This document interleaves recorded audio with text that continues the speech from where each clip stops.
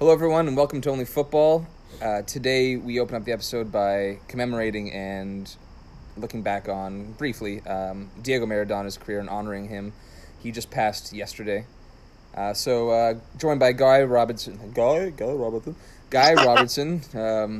trying to keep this, serious tone, and I can do it. And Michael Holder. Guys, how you doing? How you feeling about a star that, lived his life to the fullest, and now he's passed? It's very sad. He was just, he's one of the greatest footballers of all time. It's strange to think of how important he has been to the game of football over the course of his career. He's quite literally possibly the best player ever to have played football. There's contention there, but no one would argue with you if you said he's the best player of all time, as long as, within some kind of agreed parameters. But, it's monstrous how good he was. You see the influence that he had across the world with this kind of level of mourning that we can see from the world of football over the last couple of days. Yeah, and it's he was a legend on and off the field. A lot of soccer players, as you said, are mourning, and a big loss for soccer and football. I see that Napoli is going to be renaming their stadium after him to Sao Paulo, and I think that's a class move by them. Absolutely. Did you see the celebration they had for him? I think it was last night, or maybe it was tonight, actually. Outside of the stadium, outside of Sao Paulo. Yeah. It's like a row, like flares, like down the middle of the street, like you probably going for a few hundred meters, like looking like a row of flame, like all the way down the street, and wow. People just honoring the guy and then celebrating his name. Oh, particularly for the city of Naples, traditionally not a major football club in Italy, never won the league, and then Maradona comes along, they break the world transfer record for him at the time, but he comes along and Barca broke it for him too. Yes, yeah. Napoli having not won the league, he comes in and wins, I think maybe 2 leagues, I can't remember, or at least one, and brings in a European trophy. Yeah, and a couple Coppa Italias, I think. 2 Coppa Italias. Yeah. And they haven't won a league title since. And he is completely revered in the city of Naples. He's a figurehead in that city. That's nice to see. I'm going to check out those celebrations. Yeah, I mean, could be in the stars for Napoli to win it this year. Serie A's wide open. They're looking very good, and could be serendipitous. Yeah. Okay, tip of the hat to Diego. And now let's move on with the show. Let's start with the scout. Guy and I will be picking our weekly player. Guy, I'll start it off this week. Yeah. I've got someone that I'm very excited about. Is Axel Disasi. And if that's how you pronounce it, Axel Disasi is a lovely name. It's probably Disasi if you really want to get French with it. So he is French, center back from Monaco. Just made the move from Reims last year. He's 22, and he's moving from Reims last year. And if you follow football loosely, you wouldn't really know too much about them, but they were phenomenal at the back. They actually were the best team defensively in Ligue 1 last year, and that's bettering PSG, which is saying a lot.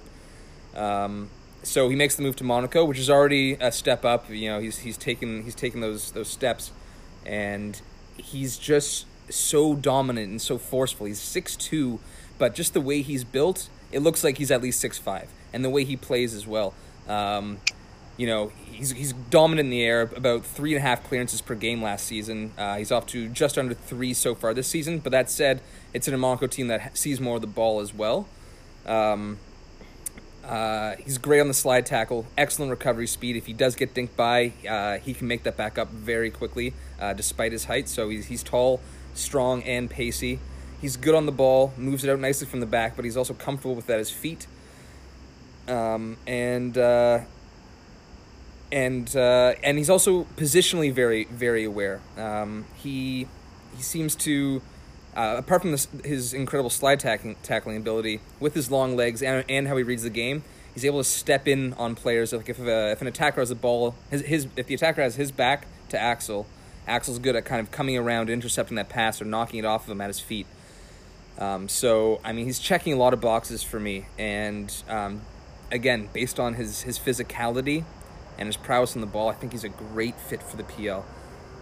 And he's very brave. He's very brave in his tackling. Eric Bailly has been highly rated despite his tenure at United, just because of his injuries. But he seems to stay healthy. He played the full season last year for Reims. He's off to a good start so far with Monaco. And, I'm really excited about this guy.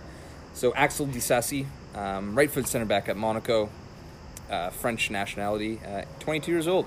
Guy, who do you got? Lovely. I've gone for an Argentinian defender, Gonzalo Montiel. That's a risk. Quite. Not really with this guy, though, because he seems to be pretty good. And sorry, Gonzalo, what's the last name? Montiel. Mm-hmm. He's a 23-year-old right wing back. He plays for River Plate. Already played over 100 games for them and 6 for the Argentinian national team, including he won the Copa Libertadores in 2018 with River Plate. So he's an attacking fullback and often plays as the wing back in a 3-5-2 for River Plate. Just rolls the whole right wing.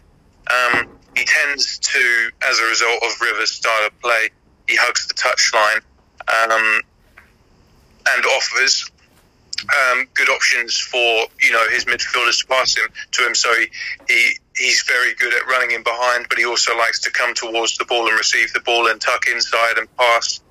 So he's got a wide range of skills, and particularly his crossing ability is exceptional. He's both the positions that he puts the crosses in and the and the accuracy of them is excellent. He makes very good progressive runs, as I mentioned. He likes to go in behind, but also his defensive positioning is fantastic. So he's a very much an all-round wing back. The one thing that I've noticed that he might need to improve is he likes to dive into tackles when players are running at him. Because his defensive positioning is so good, he's often on the player before he needs to really do anything else. But if someone's coming at him, he will dive into tackles, which can be, it's a bit rash. Yeah, open himself up for a red or something. Yeah, exactly. Particularly for in the Premier League, where I think he would be well suited. Both Leeds and West Ham were interested in him in the summer. And ignoring West Ham because they've got Kufal now, I would like to see him at either Leeds or Everton or even Liverpool, because his game fits the style of play very well. And you need that support back there too, as a Liverpool fan. Sorry? You need that support back there as a Liverpool fan as well, right? Yeah, with right, sure. I'll talk about it later in the show, but I'm very not happy with Nico Williams at the moment. So I would like to see Liverpool move for a right wing back, and Gonzalo Montiel ticks all the boxes really. Right. But alternatively, he does have Spanish citizenship as well. So, and he's a Spanish speaker, so he would do very well in the Spanish league. At one of the top teams over there, Real Madrid, for instance. If they were looking for a left field pick for a right back, because they're playing Franco Vazquez there constantly at the moment, which is it's weird odd. With Real because 3 right backs essentially were hurt. Like Nacho was hurt, obviously Carvajal was hurt, and I'm spacing on someone else. Like there was another third, someone who can play at the right back position that I'm just kind of spacing on right now. So it was kind of weird with Vazquez being back there. Iriziola or something like Odriozola. Yeah, I think so. Yeah, you're right. But one of the better Spanish teams, I fancy that, but without doubt could play in the Premier League. Reminds me of Pablo Zabaleta, bombing forward, but good technically as well. So yeah, right. Gonzalo Montiel. Right on. Keep an eye out on the Scion Scout post for Instagram for that. And now let's move on to our fantasy captains and savvy picks of the week, otherwise known as who the fuck is playing Fulham? Quite. And it's Leicester this week. Yes, it is. I know. So maybe you guys are looking at chops on that one. Michael, open it up, please. Well, staying on the topic with Fulham, I think it was pretty easy that my captain of this week was going to be Vardy. You guys are sellouts, eh? I fucking knew it. That's a great pick, Mike. That's a great pick. Honestly, I'm going to applaud you on that. They just got a spanking against Liverpool. They have a good chance to make it back against Fulham. Yeah, Vardy's going to be hungry for goals. It was quite an easy pick. I know. I didn't. I didn't go there's a reason why I titled it that. Okay, I did that for a reason. It's not always going to be the case. West Brom and Sheffield are playing each other, so I guess you could have went there too. Who's your savvy, Mike? My savvy pickup? Fofana. Michael. No. Harvey Barnes. Harvey Barnes, man. I think that's. I was considering him actually, but no, I'm gonna lay off Fulham. Sorry, Mike. Go ahead. For my savvy pickup, you know what? I might do a last second change. I was also just considering. No, I was going to consider Wijnaldum, just because he's going to have to play for them in the midfield. I know their offense is mainly a juggernaut up front, but I think he could provide some technical support. And against Brighton, I know they do play they have back-to-back clean sheets? I think Brighton has. Yeah, no. They lost 2-1. They won 2-1. They give up that goal. They won 2-1. But they and Lamptey's out too, right? So that might have them for Brighton. So that might have them not be as open. Open, yes. But I think overall, I know for this game week it may not, but I think overall for a cheap price, I think he hasn't really done anything yet, and he does pop up a few times in the season with big games and big moments, and I just have a funny feeling about this one. All right, Widgie. Is that what you call him? Widgie? Wijnaldum? Yeah. Yes, Widgie. Yeah, Widgie. I've never heard that nickname of his. Is that you or that? No, that's the thing. Oh, I've never heard that. Guy. So far, he's your captain. Obviously, because he's going to score at least 4 goals against Fulham. And my savvy pick, which won't surprise you, but you will enjoy, is Cheku Koyate for Crystal Palace, my team, because he's £5 million. He has been selected by exactly 0.6% of all the users on Fantasy Premier League. For good reason. 3 Newcastle players have just returned positive coronavirus tests, and they're missing Callum Wilson. I don't know, but it doesn't matter. And they're missing Callum Wilson as well. So Newcastle aren't going to score. Ergo, Koyate gets a clean sheet, and then he's going to score a header from an Andros Townsend or an Eberechi as a free kick or corner. That sounds more feasible than my Ruben Diaz pick last week, which blew the fuck up in my face. Yeah, I know. Glad you mentioned it. So I am going to go back to City for my captain. Again, they still haven't scored more than a goal. 2 games, Olympiacos close as well, 1 goal. Yeah. But they utterly batter Burnley. Like, they just do. They score. I think in the last 3 matches, it's been a minimum of 3 goals with 3, 4, and 5. And then out of the last 5 out of 6, they've scored 5 goals, I think, 3 times. I think it's just... And Nick Pope might not even be healthy, actually. I'm reading today. So there's that as well. My captain is De Bruyne. Ooh, I thought you were going to go Sterling. No, I don't trust Sterling. My captain is De Bruyne, and I think they're simply due. And my savvy pick is also on my squad. So both these players are actually in my team. It's Rhian Brewster. And, Sheffield need the win. They looked pretty good last week, and you know what? He didn't... he wasn't a part of that really too much, to be honest. He came on like the 60th, and I think they looked best in the first half. But he scored 11 goals for Swansea last year. He's playing a championship squad. It's at his level, and it's time for him to get a little bit of a boost. I think he snags one in Sheffield. We'll get to that. We'll preview. So, yeah, there we go. Let's move on. Not bad. Let's move on to... Goal of the week? Fuck, we've been forgetting that, and, I totally forgot about that, too. Goal of the week, Let's look at scores and see if something triggers my memory. Shall I start? Yeah, go ahead, please. So my goal of the week was actually Fulham against Everton. Bobby Reed. When Fulham's first goal, it was lovely interplay in the midfield, and then Tom Kenny plays a lovely ball, just a very nice through ball through, and they called over Reed. 2 touches, first touch took him straight past Yerry Mina, which was amazing, and then a lovely finish in the corner. It was just one of those really nice goals. Yeah, honestly, I was really impressed with Fulham last week. Not defensively, but I was saying to you guys, I was saying to you guys, I wish United would move the ball like this. I was really happy with them. My goal of the week is Sebastian Haller's goal against Sheffield. It shouldn't have come back to him. He was left. Sheffield were really poor. The 2 defenders there just hovering to the ball and leaving Haller wide open as it kind of just not fell back to him. But he struck it very sweetly. Ramsdale got a bit of a hand on it, but there was really no chance of him saving it. So Sebastian Haller is my pick. And that leaves me with I'm going to take Diogo Jota's goal. Yeah, it was up there for me too. It was a great team goal.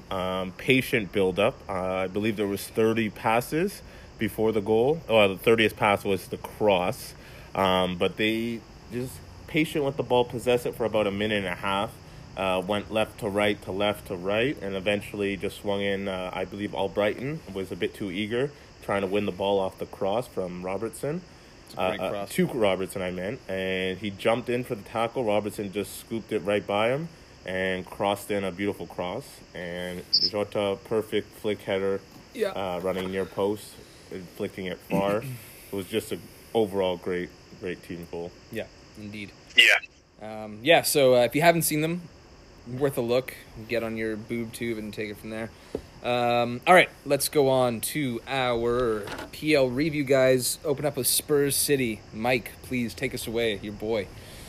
Mourinho, he's done it again. I know it was it wasn't labeled. It's always labeled as Pep versus Jose. Those matches are always fiery, but it was just a masterclass by Mourinho again. Limiting I guess he knew this was probably the weakest team he's faced against Pep, I would say. Without Aguero, I know he's certainly on form, yeah. They're not in form. Their attacking power isn't as scary as it has been in past years. That's due to injuries and new players coming in. But although they only had, I think, 20 or 30 something % of the ball, they didn't need it. They were always in shape, never too aggressive, never getting out of their means and what their game plan and strategy was, and they executed perfectly. And I believe it was Monday or whenever in training, Mourinho was seen with Reguilon. He kept his promise of he bet Reguilon that Mahrez not out dribble past him, or he make a silly mistake, and he'd give him a $500 £500 ham. Was it ham or turkey? I didn't hear about this. Oh, it's great because Mahrez was pocketed in that match. Yes, and he kept his promise, and he took a photo with him. And Jose Mourinho, his Instagram account I've heard is just really funny. It is, yeah. And it was he's just a good guy. I like him. He's a coach I would love. I'm sorry, Max, you had him and you got rid of him, but I just love him, and it was a great overall performance. Defensively, I know Spurs have been really, I guess, shaky at the beginning, but they seem to be rounding up and believing in themselves and believing they could actually contend for the title. The one thing I want to say, because you covered it perfectly, is that, City had over 20 shots, but there weren't too many clear-cut chances. No agendas, really, for me. I think, apart from Calvert-Lewin, who is just a fucking joke at this point with me, Eric Dyer played really well that match, and I just want to shout him out because he looked great, and I can't stand him. I don't rate him, but Mourinho's. I'm not saying just yet he's getting the best out of him, but if he continues the way he played against City, absolutely, it's a good pick moving back to centre back. He's had a very good season as it goes, really. And to be honest, looks good to start for England in the Euros in the summer as part of a back three.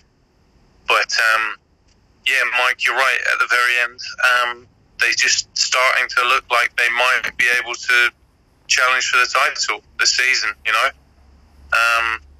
No one's really sure where anyone stands in the title race, but they look good for it so far. Been impressed. It was a very good game against City. Yeah, all right. On to Arsenal Leeds, and all three of us got this one wrong as well. But from the get-go... What? I'm not... As I think I've mentioned before, I would like to claim a moral, spiritual victory in calling this, because I said Leeds were going to crush Arsenal, and they did. It wasn't quite reflected that way on the scoreline. Yeah, okay, I'm going to dismiss that.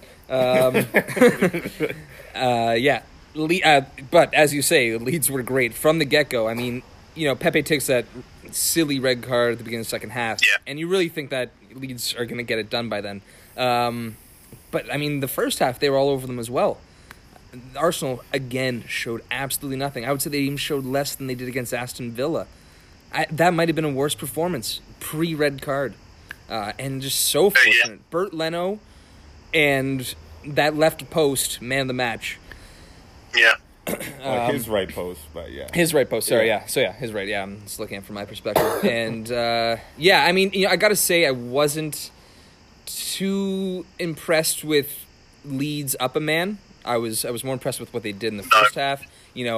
I think that actually was playing into their hands being 11v11 because Arsenal obviously still felt as though they could go forward. They had more opportunity going forward, and Leeds could hit them on the break.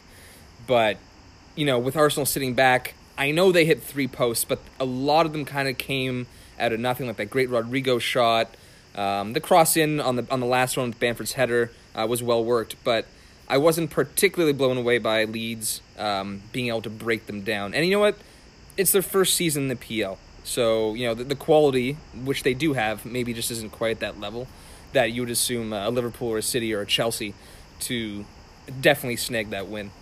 But fair play to Leeds, man. Unfortunate not to win that. Yes, very much so. And you're right, Max. I think it was a much better performance when it was, 11 versus 11. I sort of had a feeling when Pepe got sent off that it was going to stay 0-0 because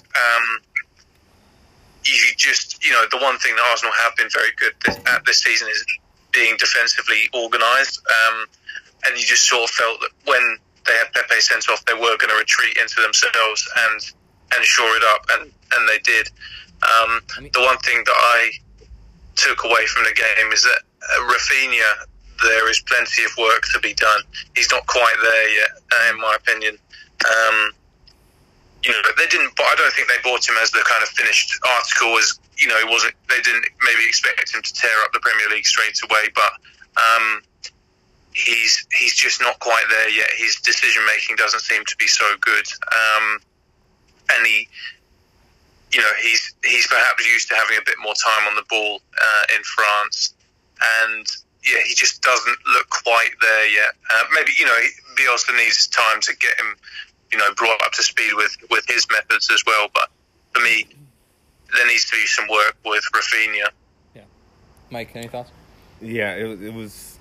I'll give you the moral victory here. Unlike Max, it was just a complete one-sided game that was just very surprising how it stayed 0-0, and Arsenal very lucky to get that point. They need to do something offensively, though. I get defensively, even this game, they weren't good defensively. They had, you see 0-0, and you said they did a good job, but they did not look. Leno, big saves. They did not look good, and they have no offensive threat at the moment. Aubameyang, I believe, had 1 touch in the box in the whole first half. You're not going to win with him only getting one touch in the box. Your offense should be geared to your best players and their styles. I understand you want to keep shape and attack in certain ways, but sometimes you just gotta let the star players be star players. And it's like Arsenal could really do with a really high quality creative midfielder, preferably one that's won a World Cup and Mike was just won over 100 caps for his national team, won a World Cup, is perhaps paid approximately £350,000 every single week. They should definitely look into signing someone that fits that description, and that maybe chances will start, presenting themselves to their world-class strikers. Yeah. The under-23s might be a good place to start. Yeah. I bet he's absolutely ripping it up for the under-20s. I haven't looked, but they must be ridiculous. They must have scored 8 or 9 every single game because he's just a wizard. Yeah. But I mean, how few goals can Arsenal score before he starts making the bench? It's like Joe Willock came in and started the game and was nowhere. Yeah, and then he got 2 assists today, so they'll be riding. Arteta will be riding that like a McTominay penalty. Oh. Yeah, exactly. Right. Yeah. It was. Yeah. It's actually he's not available till January, right? What? Yeah, because they didn't put him in the squad. Yeah, that's just. I get you're sending a message. Is Arteta sending a message at that point? What was the deal? He's just being a dickhead. I don't know why. I mean, he didn't want him then because the money. I guess they wanted the money to use for better things, but they kept him because they couldn't offload him. Why don't they just play him? They have to pay him the same amount. Yeah. You're not going to sell him. It's not about the money for Arteta. It's just an ego thing. I think he wanted to stamp his control. It's just get over yourself. Your team's boring to watch. And get over yourself. And you're not winning. Yeah, bring in the guy that might actually make a difference. Yeah, fair enough. Okay, so let's move on to our last review for the PL. I feel like I should let Michael start this one off because of that rousing speech he gave for Liverpool last week. But happy to hear that. But he already did. So, Guy, please, Liverpool-Leicester, what a performance! Dominant, yeah. It was very nice to watch. It was probably the least stressed I've been watching football or Liverpool for a little while, because we just, it was before the game. Anything could have happened. Leicester were top of the league. They'd won 6 in a row or something like that, or unbeaten in 6. Firing on all cylinders. New players had come in and gelled easily, and Liverpool, as everyone is well aware of, had the troubles with injuries and all this kind of stuff. And no Mohamed Salah because of coronavirus. Injuries upon injuries, and then we come out with our most dominant performance of the season so far. We just didn't give Leicester a sniff. Was Brendan Rodgers kind of pissed off about the solidity of your back line after the match? Did he say? I feel like he said something about Liverpool's back line not being anywhere as injured as it was made out to be. Because it absolutely wasn't. What do you mean?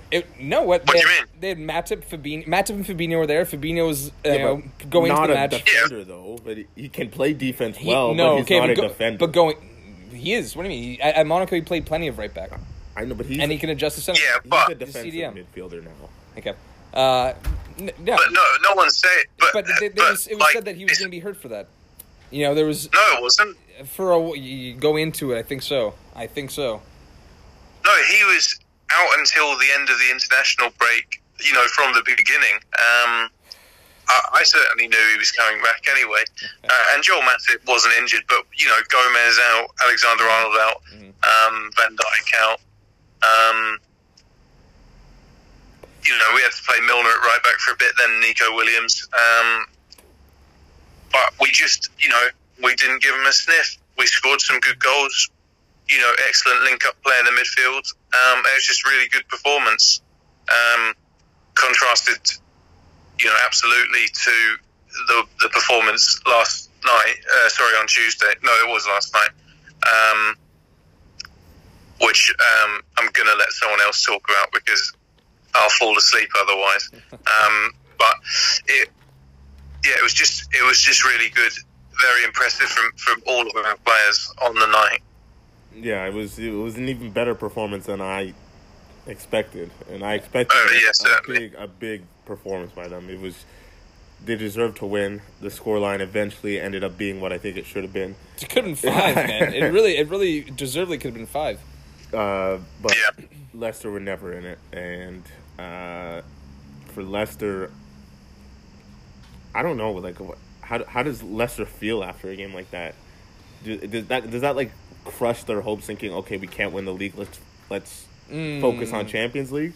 Is it that type of loss? No, because the season's so wide open. It really is. They're slapping. I don't think they're even entertaining thoughts of the title. I think it would be mental for them to be doing that. After last season, they really need to not get carried away with themselves, and they just need to think, right, look, season's wide open. We want the Champions League. They should have got it last season, but they fucked it. But this time, they shouldn't be thinking about the title. Just let the big boys do that. Even Tottenham. But you never become a big boy if you have that mentality. Yeah, but they haven't even gone. They haven't gone to the tier and they never below will. The title yet. So baby steps, and then ask yourself, come late March, see where you're sitting then. Well, don't put the pressure on yourself. Or Tottenham. Tottenham should be looking to win it. They've been in and around the top 4 for long enough. They should be looking to win the title at some point, right?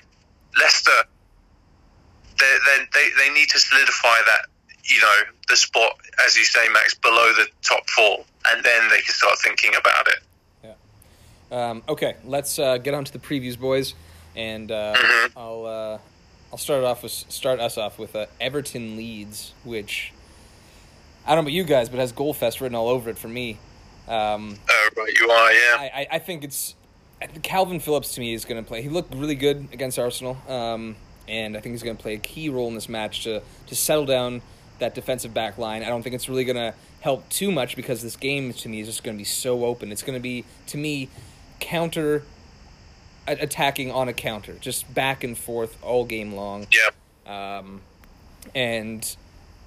But somehow I'm rating Leeds' defensive setup, especially with Calvin Phillips back, a little more than Everton's, and he's so tenacious. I think he can break up enough of those counters to tilt it in Leeds' favor. I'm going to go 3-2 Leeds in this. Well, not a bad call. That is a Goal Fest. For me, I think the key is Luca Dean. He's injured, done his ligaments in, out until January. Everton already missing Seamus Coleman. Their defence is going to be exposed. They're going to have the new young left back. I can't remember his name, Nkuku or something like that. And he has played one professional game in his life, which was a couple of weeks ago. And Ben Godfrey at right back, who isn't a right back. He's not right back. And for me, he was kind of struggling with that last week too against Fulham with his play on the ball. So it could be stunted a little bit. In both games, he's played at right back. He's struggled. I think that's the trick for Leeds is that you clog the middle and force the left and right back to win that for Everton. And, I was talking about Rafinha earlier. If ever there's a time for him to sort of come alight, it's cutting in on against the new Everton left back who's in his second ever professional game. I actually fancy a big one for Leeds. I fancy 3-0. No, I think I was going to say 4-1, but I'm going to temper that with a 3-1. Okay. Mike? 3-1 Leeds? Yeah. Oh. Yes, sorry. Not Everton. Dominic Calvert-Lewin still will score, though. Yeah, no doubt. I hope he does. So do I. I see this game as being a bit cagey for some reason. I can see where you guys are coming from with Leeds, but I think after a 0-0 tie against Arsenal where they know they should have won and they didn't, it might just kind of break their spirits. It's either going to go two ways of the way you guys think. They're just going to come out blazing. Everton are just not going to be in form. But I think, although Dina's out, Richarlison being back really helps them. And I think it's going to be a cagey 1-1 draw. Okay. All right, on to something that we haven't had to really do yet because the season was still young, but it's getting along, so we're getting into a relegation battle. Ugh. First edition of Loser Leaves Town. Indeed. All right, yes. That's Mike's little spin-off. And 9 games in for both these teams without a win. Mike, start us off. Do you think either of these teams are going to come good in this match? West Brom, Sheffield. I don't know if I said that, actually. I actually do think one of them will snap the streak this game, and I think it's going to be West Brom. Ooh. I think it's going to be a 2-1 win. It's going to be a desperate game for both, and I think that will make it very exciting. I think if you play this game 10 times, though, I think West Brom wins about 6 or 7, and although they haven't won, they've played well in some of their ties and losses. They could have beat Chelsea. They should have beat Chelsea. Should have beat Chelsea, yeah. And they didn't. But they've shown that they could play some good ball, at least this season. Sheffield hasn't for me, and that's why I give West Brom the slight advantage. Guy? I am inclined to agree with Mike there. Sorry, you're inclined to agree with Mike? Yes, I think probably if I was gonna, I think if I was, gun to my head, I would pick a West Brom win, but I am actually going to go for a draw, because I think both teams are quite terrible this season. West Brom probably have played well. No, you know what? Both teams have played better than their points tally suggests. Thank you. I was gonna say the same thing. I think Sheffield is kind of getting a little bit of a disservice. But neither have done enough to actually improve the situation. Neither have been clinical in front of goal, but both teams are fairly sturdy at the back. So I actually think it's going to be a 1-1 draw. Yeah, so basically what Mike said for West Brom, I'm saying for Sheffield. So we got ourselves a swing game, have we? Yes, we do. I still have the bell. I still have a fucking bell. So yeah. I'll try to get on that for next week. But yeah, Sheffield played really well against West Ham last week. They were unfortunate to lose, let alone maybe not win. Again, the quality just wasn't there to put some of those chances away. But Rhian Brewster, I think this is the game for him, as I was saying, with the little fancy pick. I think he snags one. And in the midfield, I think the tenacity, both teams work really hard. West Brom as well. If you watched them against United last week, they worked their ass off. They just don't have the quality. So this is going to be a passion merchants game right here to enjoy, hopefully. But I'm going to go 2-0 Sheffield. And we'll move on now. Guy, you can open us up with Chelsea Spurs, our last review. Yes, top of the table clash, or one of them, between the two of the real title challengers for the season, both coming into the game, 5 wins from 5. It's going to be a good game, I think. I really hope it is anyway. I hope it lives up to it. And it's very tough to call. Based on, it's exceptionally tough to call. I think both Tottenham and Chelsea have been very good in their own 2 ways. Tottenham came through, they came. If they hadn't have had that performance against Man City, I would have gone for Chelsea in the game, I think. But Tottenham having done so and now sit pretty at the top of the table, it's tasty. But I don't back Tottenham to go back-to-back wins over, fellow title challengers. I think Chelsea are going to snake it. I think it's going to be tight. I think it's going to be 1-0 Chelsea. All right. See, I think it's going to be tight as well, and I think Lampard has done a really good job, as we know, offensively against smaller clubs, but look how they lined up against United.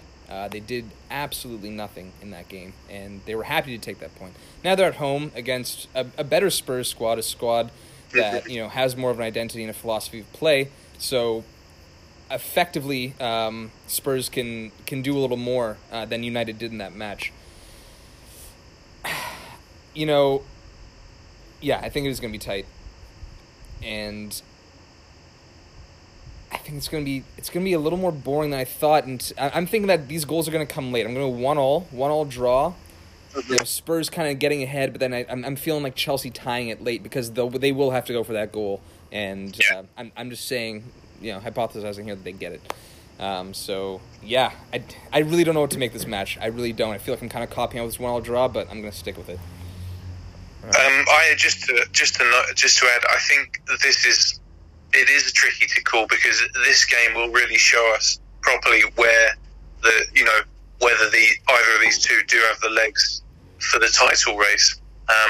Tottenham were very good against Man City and have looked great so far, as of Chelsea. But this against another team in the same almost identical situations to one another, really, it will really show who's got the fight in them. Yeah, the season's been so... And you think it's either both of them or neither of them? Yeah, it's just been so open. Everyone's been more or less so inconsistent. Spurs and Chelsea looking good. I think this then just opens up the season yet again. Mike? Yeah. I do agree with Guy. I have a 2-1 Chelsea win. I think Alderweireld's injury is very important in this one because I believe they're going to put Davinson Sanchez there. Sanchez can do a job, though. I think that's another player who can be. He has a mistake in him, or he has a class match in him. So yeah, I guess you're leaning with the mistake. No, not necessarily the mistake, but just the cohesiveness so far that Dyer and Alderweireld have shown. I think it's going to be missed in this game. I think Tottenham. I think it's going to be actually an entertaining game. I could see where it's going to be boring. I know a lot of the Chelsea big games are usually boring, but I do see just Chelsea's at home. I think the talent they are swinging into form. They're starting to find themselves, and Tottenham winning back to back, as Guy said, I think that's really tough. So that's why I have a 2-1 Chelsea win, but I think it will be an entertaining match that will actually finally live up to the hype. Okay. On to the Champions League, guys. PSG Leipzig review. Mike on the swing match, getting that win, but it was a fortunate win. You take the result no matter what. I'm not saying that you didn't earn it, but soft penalty given on Sabitzer to Di Maria in the 11th Disgraceful. minute. Disgraceful. So soft. It's Di Maria again. If you just want to continue to dislike this man more and more, he'll give you something fresh every week. But he gets it, and that's not really on him. That's on Anthony Taylor and VAR. What else is there to say, really? I do think it was a penalty, though. Come on, Mike. I do. What? I know. Yeah, I do. Mike loves a soft call. No, right? He does. Yeah. Yes, you do, Mike. Yes, you do. I mean, you're proving it right now. The Barella Inter Real, was that a penalty? Fuck. I did see that. I think so. I think. Because he ran through the back of him. It's very. The Those two are contact very was so similar different. plays. I don't think Sabitzer touched him. He did.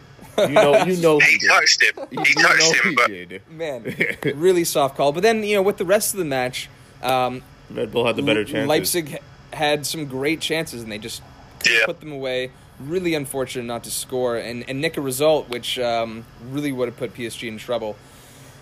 I will say, despite Leipzig looking good and being unfortunate to score, PSG did close the last 10 minutes of that match very nicely. I didn't really see a sniff from Leipzig all too much in the last 10 minutes, especially based on what they'd done with the rest of that match.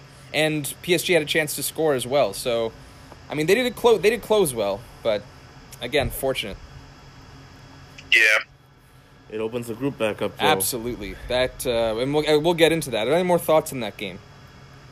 We have been going a little long, but yeah. I did.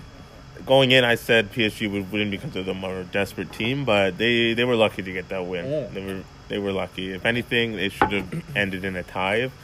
But they got the win. That's all that matters. And I think it was not a statement win, but it was a big game for Tuchel, obviously, but even for the team, because this could be like the last legit go-around, right? Yes, absolutely. Mbappe could leave next year, and it could be over. Yeah. Not over, but going downhill. Yeah, for sure. Yeah. Inter Real. What else is there to say apart from Arturo Vidal is a fucking idiot, man. This guy's a clown. But, you say what you will about him. What about Conte? I've been calling for Vidal to get dropped from that team since the beginning of October, and then what sealed it for me was the moment they signed him. Was the penalty. Fine, you give him a go. Fine. Understood.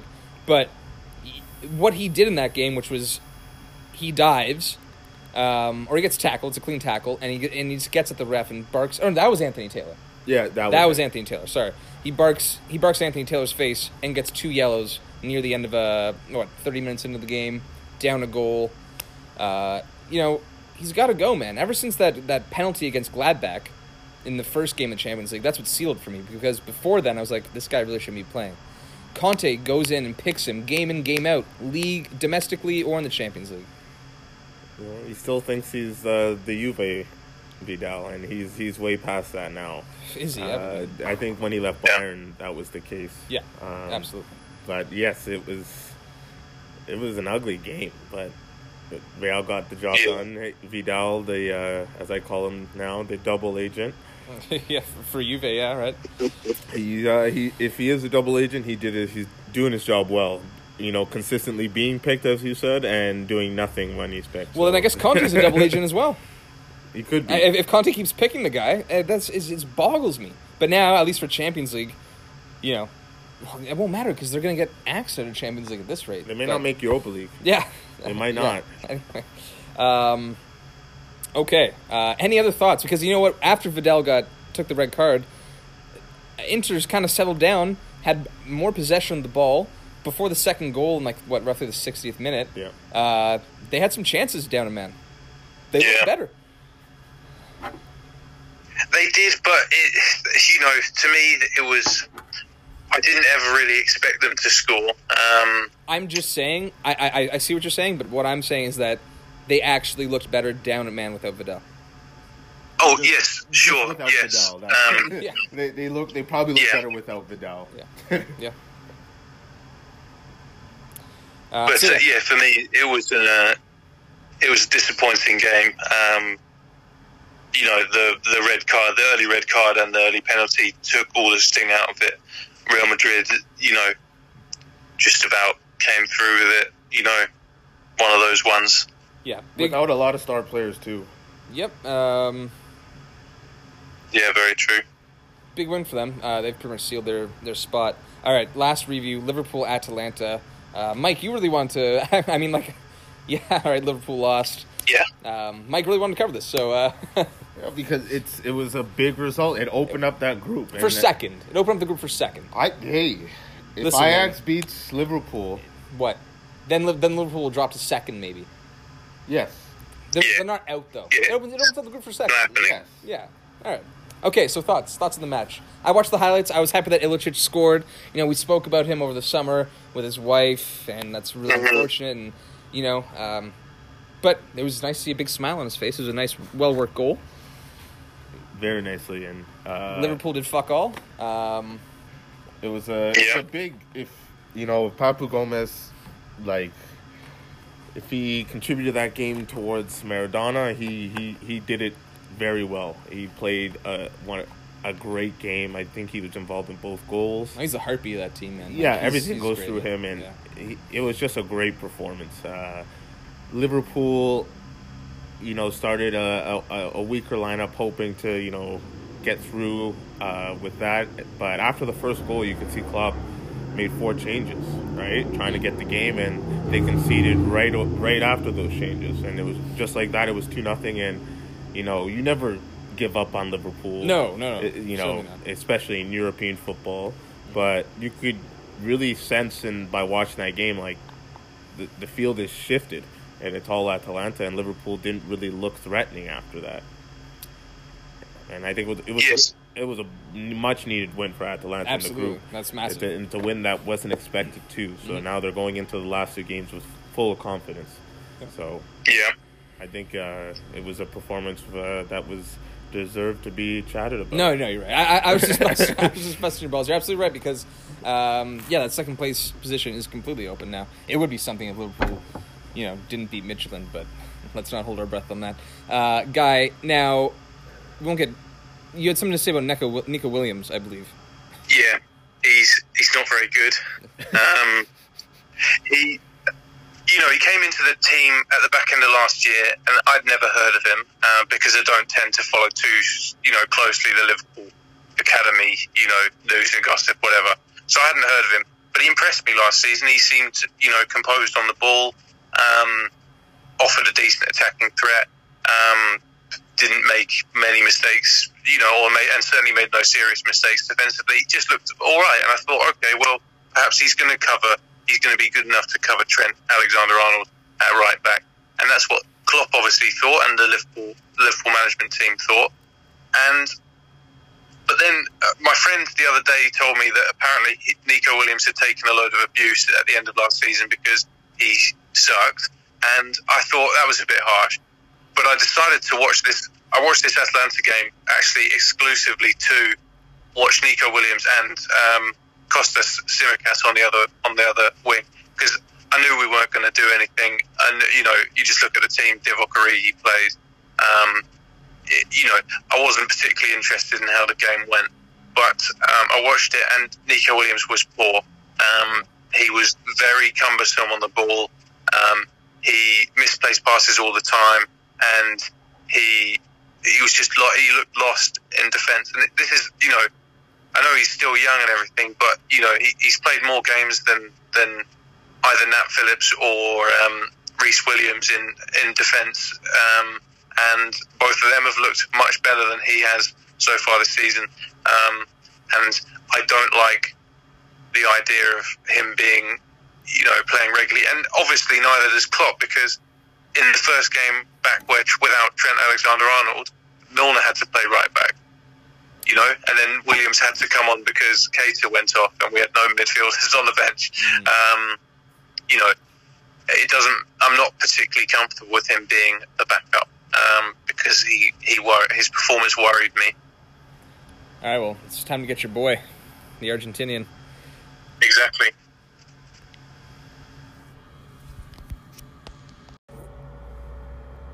Okay, on to the preview. Mike, just say it. What are you going to say? Nothing. All right. No, such suspense. We stopped the recording and continued it, so that's why there's this little break here, and we don't know what the fuck is going on. Inter Gladbach. Mike, open us up here. This is last chance for Inter. Yeah, they can't tie, they can't lose. They have both games.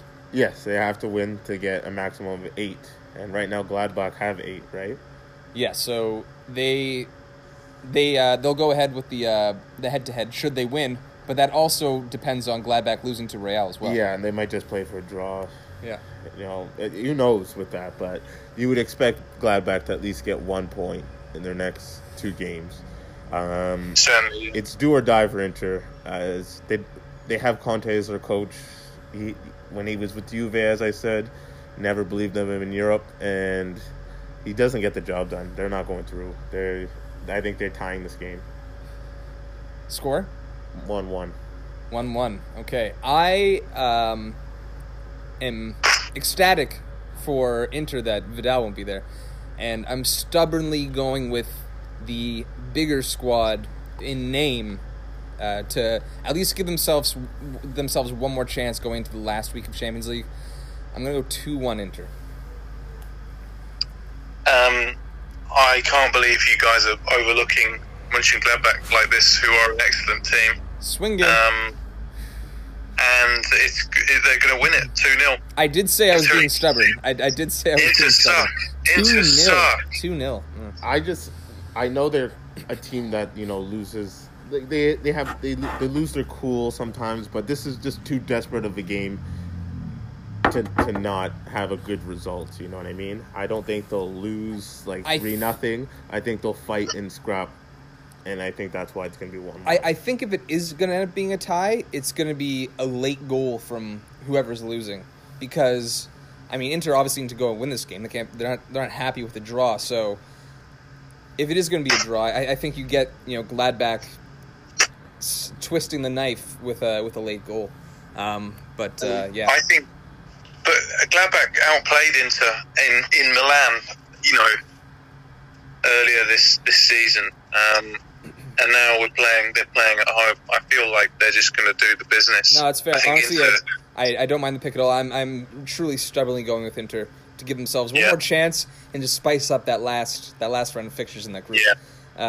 Okay, Guy, kick us off with Liverpool Ajax, which is a big game. It's a big game.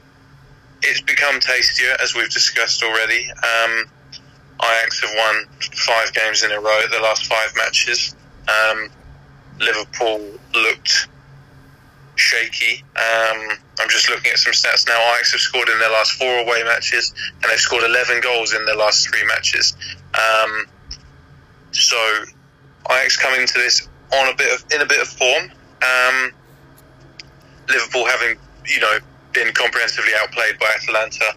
I do back us to just come back from this. I think Klopp said, that he had to rotate even more than it was like a depleted squad within a depleted squad this last game. Hopefully he plays Minamino instead of or Shaqiri instead of Origi.